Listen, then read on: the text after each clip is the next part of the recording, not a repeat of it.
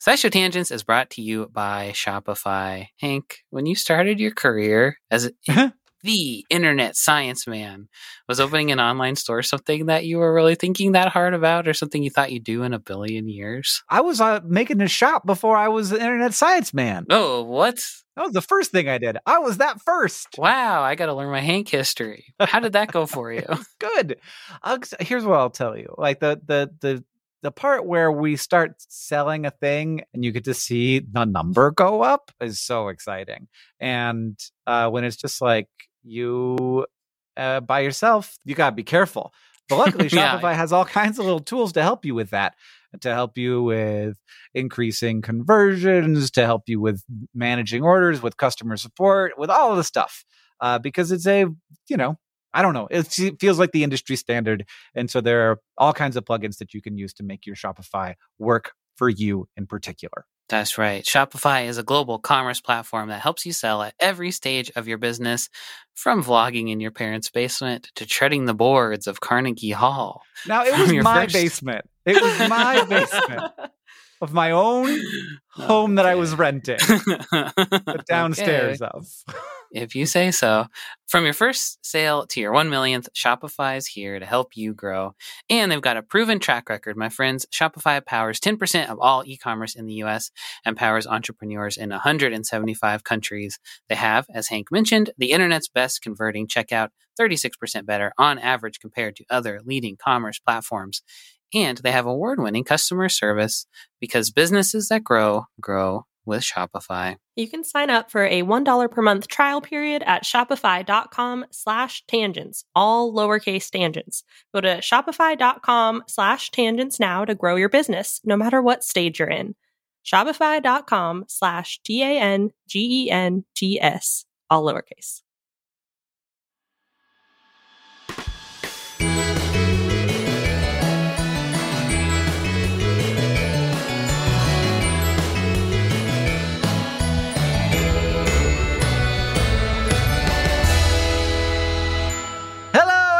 Welcome to SciShow Tangents, the lightly competitive knowledge showcase starring some of the geniuses that make the YouTube series SciShow happen.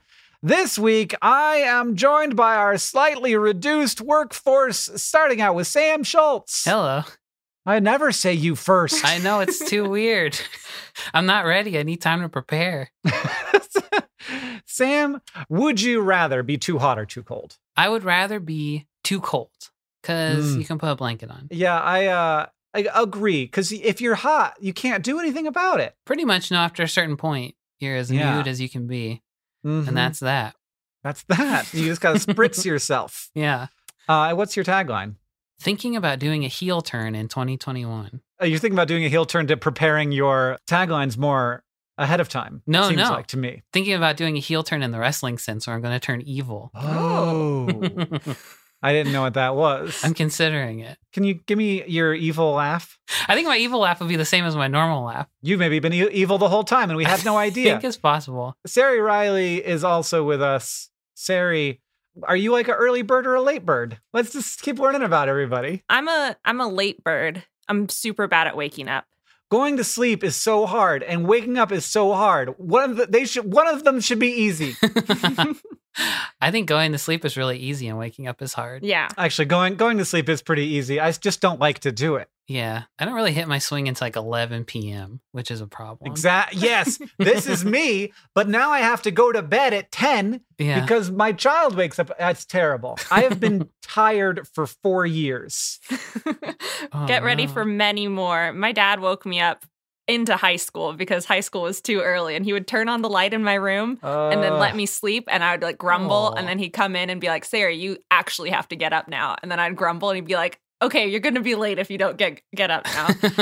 So get ready for Oren to also be not a morning person, and then you'll have to be the morning person by default. I need to teach him to be responsible for his own self, because I can't be. I need to be asleep.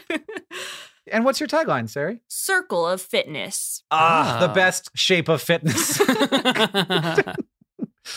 And I'm Hank Green, your third and final host of SciShow Tangents, at least for the moment. And my tagline is, chew on those eye hooks. So SciShow Tangents is altering, and it is in the process of altering, so it may not find its final form for a while yet. You're going to come along the process with us.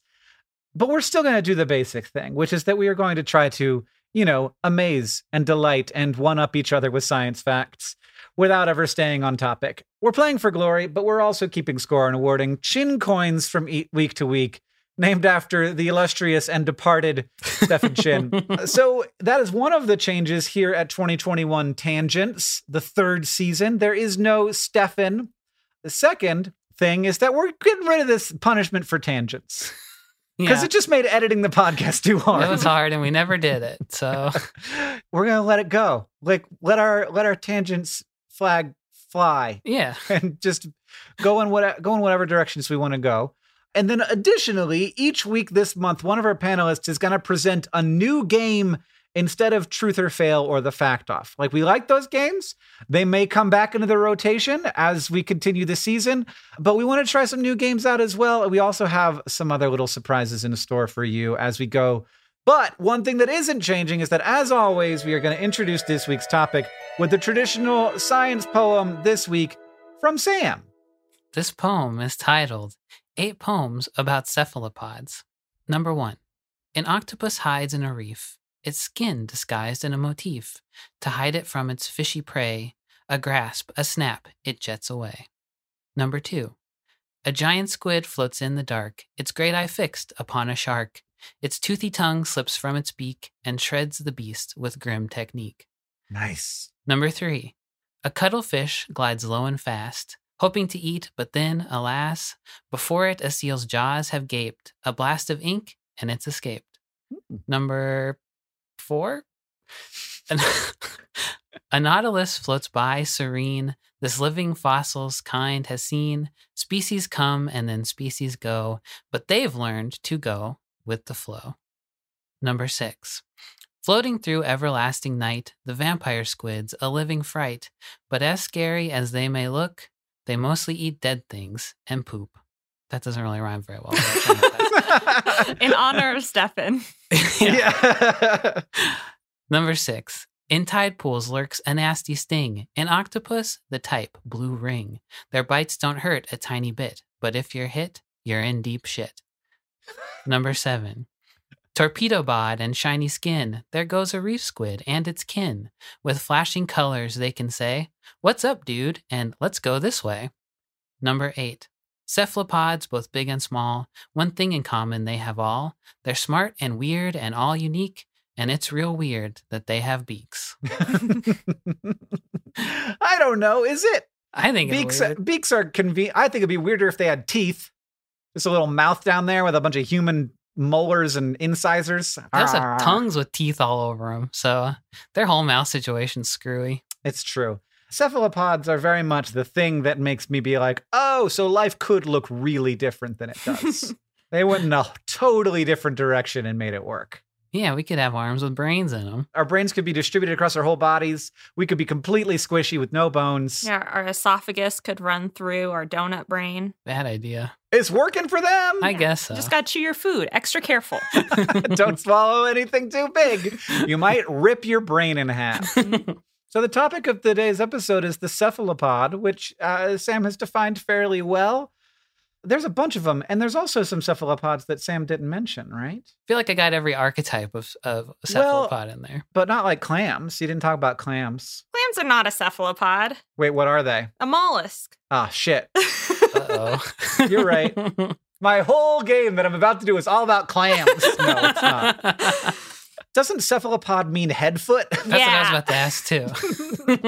Yes. That's all they are. They're heads and foots. So that makes sense. So now I guess we are. It's time for my game that I've designed. I have no idea if this is going to work. There's going to be 2 rounds of the game, and there's going to be a definition of a thing, and then you are going to tell me what that thing is, and the answers will always rhyme with each other. The first one, you won't know what the rhyme is yet. So the first one I've tried to make a little bit easier so that you can get there, and then all of them will rhyme with something that is to do with cephalopods. And then you will have to guess which thing it is. Does this game have a name? Oh, it's called Rhyme Time. Okay. Okay. That's cemented into podcast history now. So let's play through and you will have a better idea of what's going on. The top of a jar that is a color that is a very light red. Lid. I got that part lid. too. And what is very light red? Pink? Yes, put them together. Pink lid? Lid pink. Flip it around. You lid pink. Okay. Sarah got it. Sarah gets the point with lid pink. Okay. What? Okay. Is that a word I So- don't know? No. No, it's two Okay. separate No. words. All right, I see how it is. And everything now will rhyme with lid pink. Okay. Okay. Okay. Maybe there was a better way to start it off. An indoor area of frozen water populated entirely by humans under the age of 10. Pool school. Kid rink. Pool school? Kid rink. Sarah Kid got rink. It's it. No, they got to don't rhyme with it. each other, Sam. They rhyme with lid pink. Oh, yeah. You forgot the key fifth rule of many rules. Yeah. The unpleasant smell of the capital of Spain. Something stinks. Madrid, stink. Oh, shoot. Right? Oh, Sarah's killing it. That was a team effort. Sam said stink. I did say stink. Okay, so you each get half a point. This one's hard. The slang term for what happens when the British pound suddenly gets smaller. Quid shrink? Oh, Yeah! I love this game. It's I really hate fun this for game. me. That's bad. The covering of an eyeball that closes rapidly. Lid blink. Is it lid There it blink? is. Yes. Okay. When you and another person at an auction both raise your paddles simultaneously. Bid sync. Oh, Yeah! Now I get it. And finally, the last one of this round is just a cocktail. Gin drink? Is it stiff drink? Something drink. That works. It is a slant rhyme. I've made it hard for the last one. Okay. Just a cocktail. It's a mixed drink, you guys. Oh. Fine. Yeah. Be that way. I feel like you got just as close with gin drink and stiff And drink. stiff drink were both good. And now for a bonus point for each of you at the same time, can you say what we've been rhyming with? Oh, shit. Yeah. That has to do with cephalopods. Squid ink? Is it Yeah. squid ink? Yeah. Well, So you both got the bonus point. We were rhyming with squid ink. Now for our second round of rhyme time. Huh. This is a whole new rhyme. So we're starting out with a porcine preparing his lips for a kiss. Pig.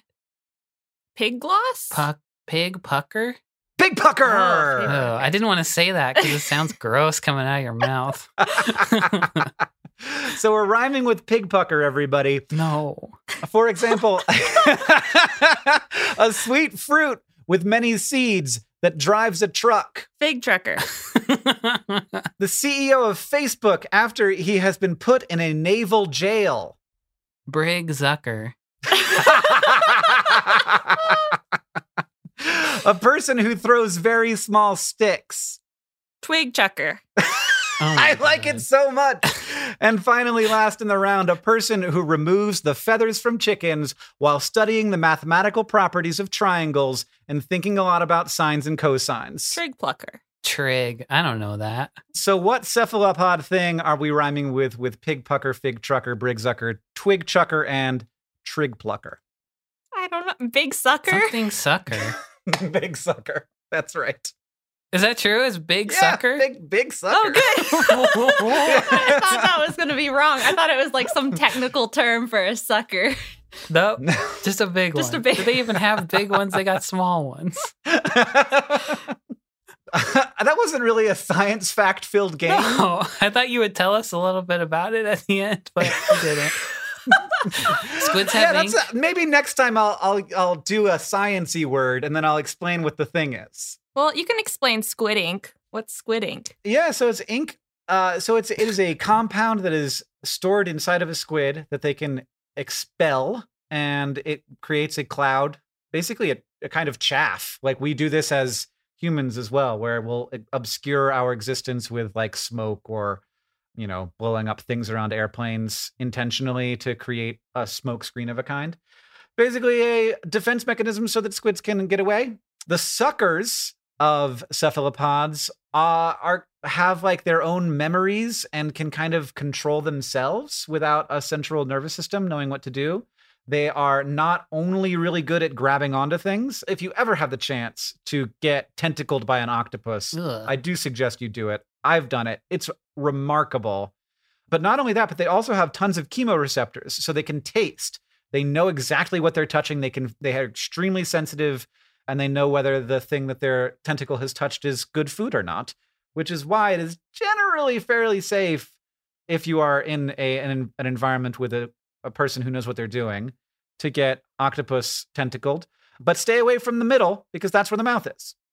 They eat crabs. So crabs are tougher than your finger. All right. That was Rhyme Time, everybody, which is a game I should have named before just now. Even with more time to think about it, I think you maybe would have named it Rhyme Time. It's probably, yeah, it's true. Sari came out of that one with 8.5 points. Mm-hmm. Sam with 6.5. Sari is our leader, but Sam, you held up. You held up. Yeah, even though for a moment there, I felt like you were having a bit of a... Well, I was not really understanding what was going on, but I got there eventually. In the beginning. I didn't go to MIT, so it takes me a little bit longer to figure things out. That's all I did there was rhymes. Yeah, rhymes. Next, we're going to take a short break, and then it'll be time for the Fact Off.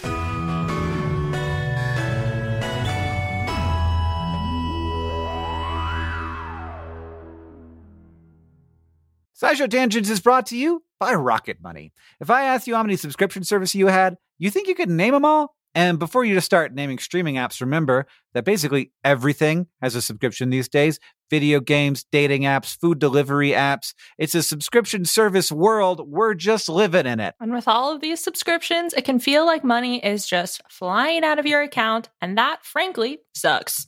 But Rocket Money can help. Rocket Money is a personal finance app that finds and cancels your unwanted subscriptions, monitors your spending, and helps lower your bills. Rocket Money can help you negotiate to lower some bills for you by up to 20%. Rocket Money has over 5 million users and has helped save its members an average of $720 a year, with over 500 million in total canceled subscriptions. Escape from the planet of the subscription services and stop wasting money on things you don't use. Cancel unwanted subscriptions by going to rocketmoney.com/tangents. That's rocketmoney.com/tangents. rocketmoney.com/tangents. SciShow Tangents is brought to you by Manukora Honey. Merriam-Webster defines honey as a sweet, viscid material elaborated out of nectar of flowers in the honey sac of various bees. And that's all good and fine, but old Merriam and Webster used some words that I don't know and didn't really hit the mark when it comes to talking about Manukora honey. First off, Manukora isn't just sweet and viscid. It's got a rich, complex taste and a creamy, melt-in-your-mouth texture that you won't find in your average, everyday grocery store honey. And nectar of flowers doesn't cut it when you're talking about the nectar of the Manuka tea tree in New Zealand, the only nectar these bees feed on in the production of Manukora honey. In conclusion, Manukora ain't just your average boring dictionary defined honey. It's special honey. I know this firsthand. They sent us a jar, a squeeze bottle, and some honey sticks, and we've been sharing them around the office of their MGO 850 Plus, their best-selling honey. It's not the same. It's not what you're thinking of when you think of honey. Look, have you ever think to yourself, if like a company made grapes for the first time, we'd go nuts? I feel like honey is this way, where I'm like, if anybody like made this up, we'd be going out of our minds. But this is like if honey happened again. Did you like the honey, Sari? So I moved into a new place where there's no insulation in the walls. And so I've been drinking a lot of tea. And sometimes that tea needs a little bit of honey. And I initially poured in this honey thinking it was going to be grocery store honey. And then I was like, that's different. And now it's a little breakfast treat. It's a great breakfast treat because it's a little like it's for toast. I could put like this on my butter toast and I'm like, ooh, I'm having an experience. So Merriam-Webster also defines ultimate as the best or most extreme of its kind. Now that one fits Manukora to a T. Indulge in the best or most extreme, sweet, viscid material elaborated out of nectar of flowers in the honey sac of various bees. from Manacora. If you head to manacora.com/tangents, you can get $25 off their starter kit, which comes with the MG850 Plus Manuka honey, a free travel pack of honey sticks, a free wooden spoon, and also a free guidebook. That's manukora.com/tangents to get $25 off your starter kit.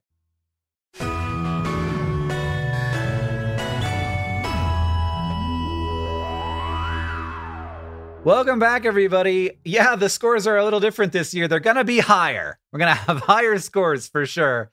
And so now it's time to get back to the normal tangent stuff with Fact Off. Two panelists have brought science facts to present to me. And I get to give some points to the fact that I like the most in whatever way I want to. So I could give away 50 points to one person. I could split them up, 25 to each. Because everything's off the table right now. But to decide who goes first, we're going to ask you a trivia question, you two. So cephalopods can communicate visually by varying certain types of communication elements into specific signaling states. To be clear here, if I was going to yell at you, that would be like I would both be yelling the word and I would be yelling. And so those would be two different communication elements along with that word that I was yelling. So cephalopods can do this visually. They have different communication elements that they can vary to produce their signals of communication. How many? So me yelling fire was 2. How many can a cephalopod have? I'm going to say 5. Shoot, I was going to say 5. Oh. I'm going to say 6. It is 4. You've got your color, you've got your skin texture, you've got your posture, and you've got your locomotion. So all of those things are ways, and they all influence each other into what the actual signal means. That'd be very complicated. Sam, you go first. So my fact is this. Bobtail squids are little golf ball-sized squids that live in warm coastal waters around the world. Aside from being extremely cute, they are most notable for the unique symbiotic relationship they have with bioluminescent bacteria called Alivibrio fischeri, which I'll just call the bacteria from now on. The bacteria live in light-sensing organs in the squid's body, and the bacteria can sense the amount of light coming from above into the water and hitting the squid, and it can match that light with its own glow, so it makes the squid's bottom the same light intensity as the light hitting it from above. Nice. So basically, if you're below it and you look up, you can't see it, and it's invisible to predators that would be coming at it from below. So in return for this, the squid produces sugars for the bacteria to eat. And we talked about this in an episode of SciShow in 2019, actually, which I'll link to in the show notes. And at the end of that episode, Hank talks about how scientists were working to figure out how the bacteria can live safely in the squid. And in late 2020, a paper published in PLOS Biology may have provided the answer. The bacteria use their own RNA to change some of the squid's normal gene expression. So first, a little aside that I thought was kind of cool. Bobtail squids get studied a lot by researchers interested in symbiosis because unlike most organisms that depend on a bunch of different types of helpful bacteria to do things like digest food, these squids only allow that one single type of bacteria to live in their light-sensing organs. So it makes everything a lot clearer and easier to look at when you're trying to figure out how bacteria-based symbiotic relationships work. But anyway, when researchers at the University of Hawaii were sequencing bobtail squid blood RNA, basically, what they found was that in the RNA sequences of the blood, there were RNA sequences that were made by the bacteria, and that the RNA that they found was especially concentrated in areas around the light-sensing organs where the bacteria lived. And inside the bacteria, this RNA is part of protein production. But when the bacteria release it into the squid, the RNA produces a calming effect in the squid's immune system, but only in the specific places where the bacteria live. So basically, it just like makes its home nicer using its own RNA. And this is some of the first evidence that beneficial bacteria can communicate with and like terraform their host, basically.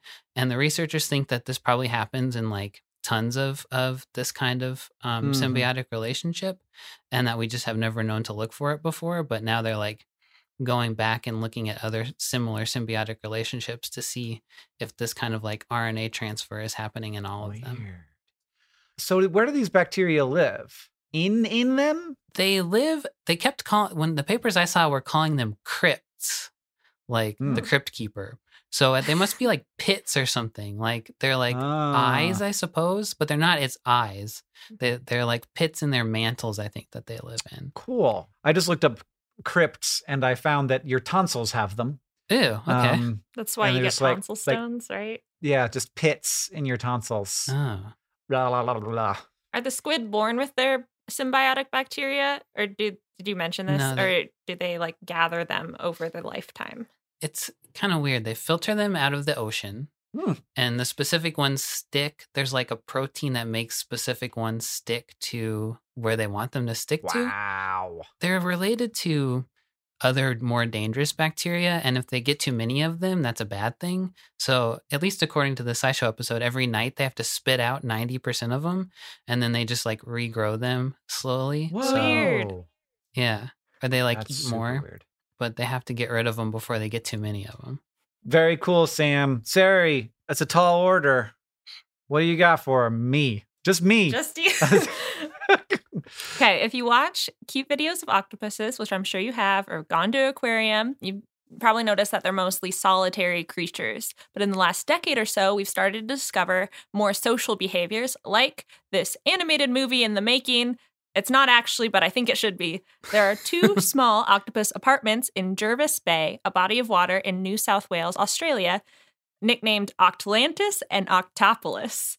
So one of these sites is a big pile of shells surrounding a 30-centimeter long man-made piece of junk that is kind of unidentifiable, which has been inhabited by around 2 to 16 gloomy octopuses from 2009 to 2016, which was the latest paper I could find.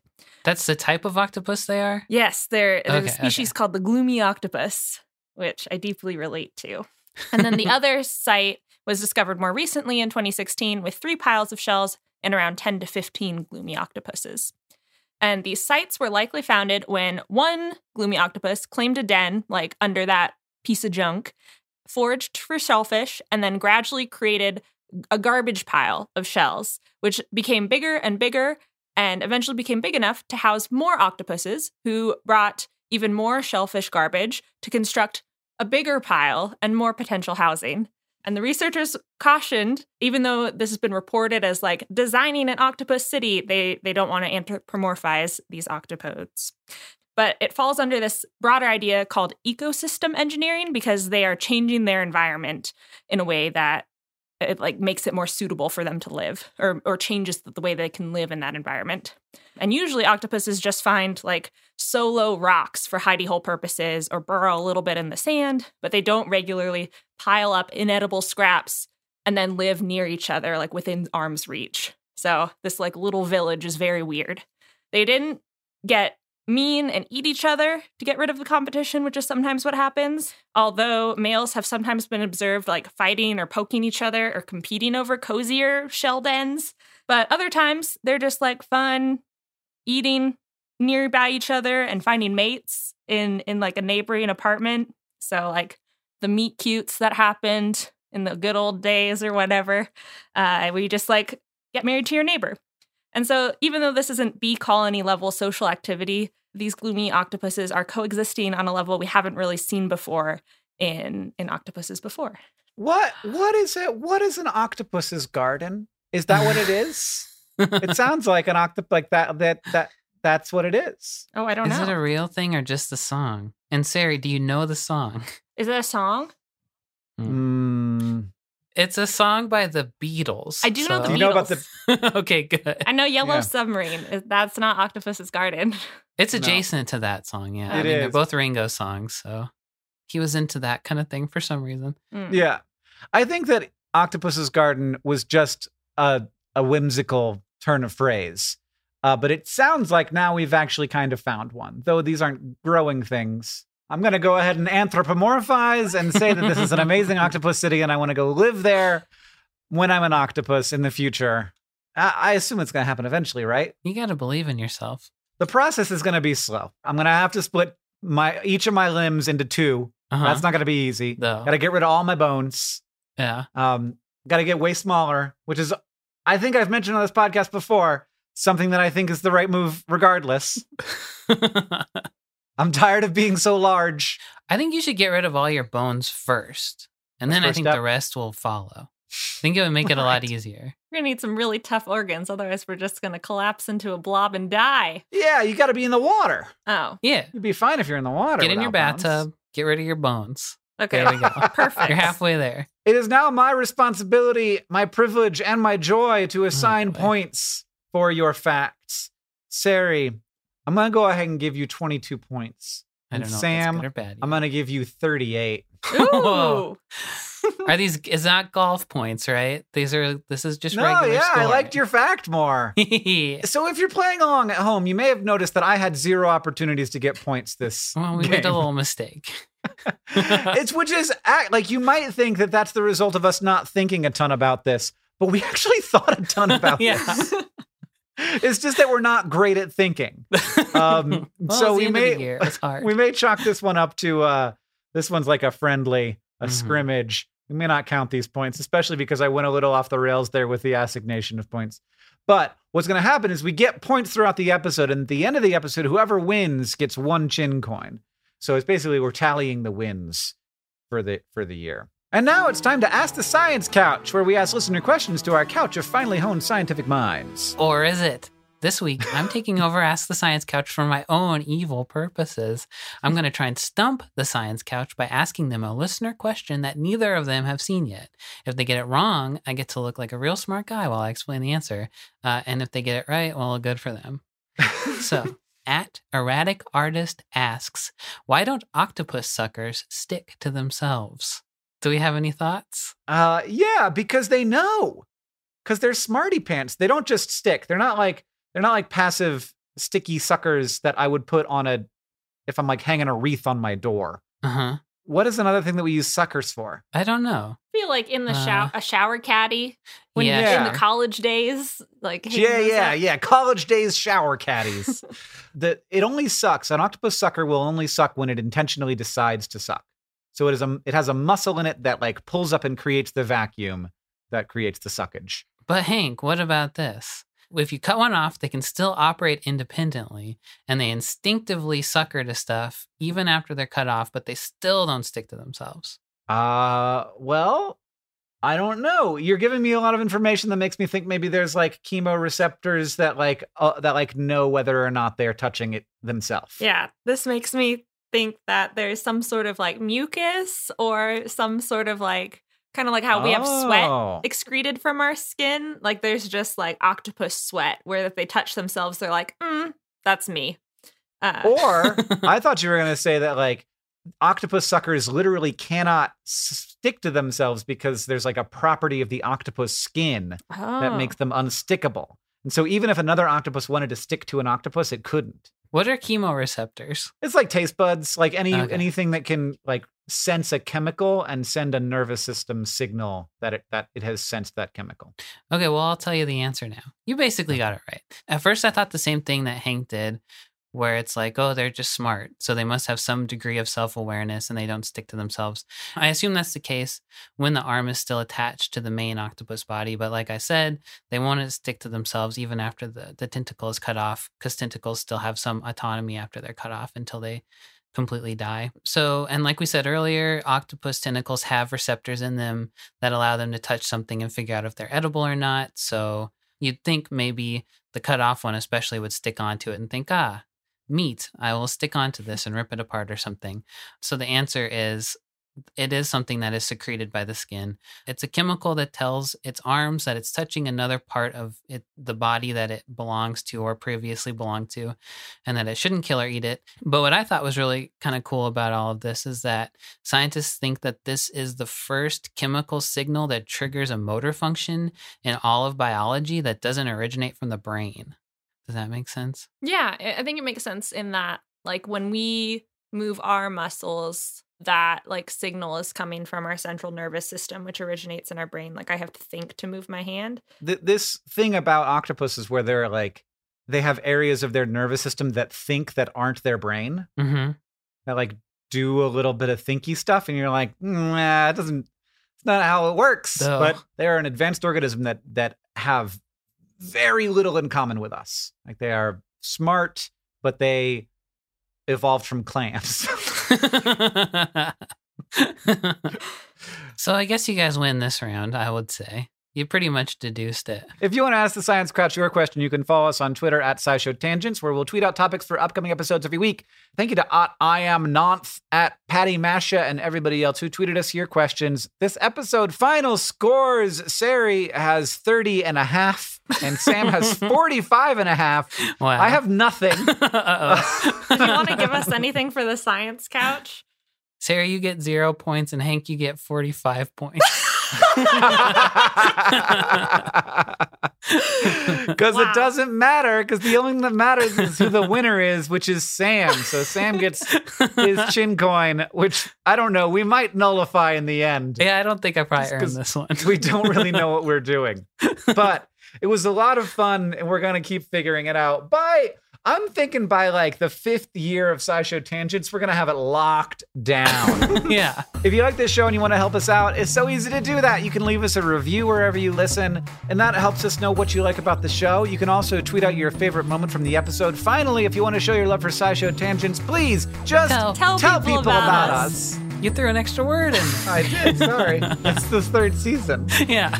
Thank you for joining us. I've been Hank Green. I've been Sari Riley. And I've been Sam Schultz. SciShow Tangents is created by all of us and produced by Caitlin Hoffmeister and Sam Schultz, who edits a lot of these episodes along with Hiroka Matsushima. Our social media organizer is Paula Garcia Prieto. Our editorial assistant is Deboki Chakravarti. Our sound design is by Joseph Tuna Medish, and we couldn't make any of this without our patrons on Patreon. Thank you, and remember, a mind is not a vessel to be filled, but a fire to be lighted.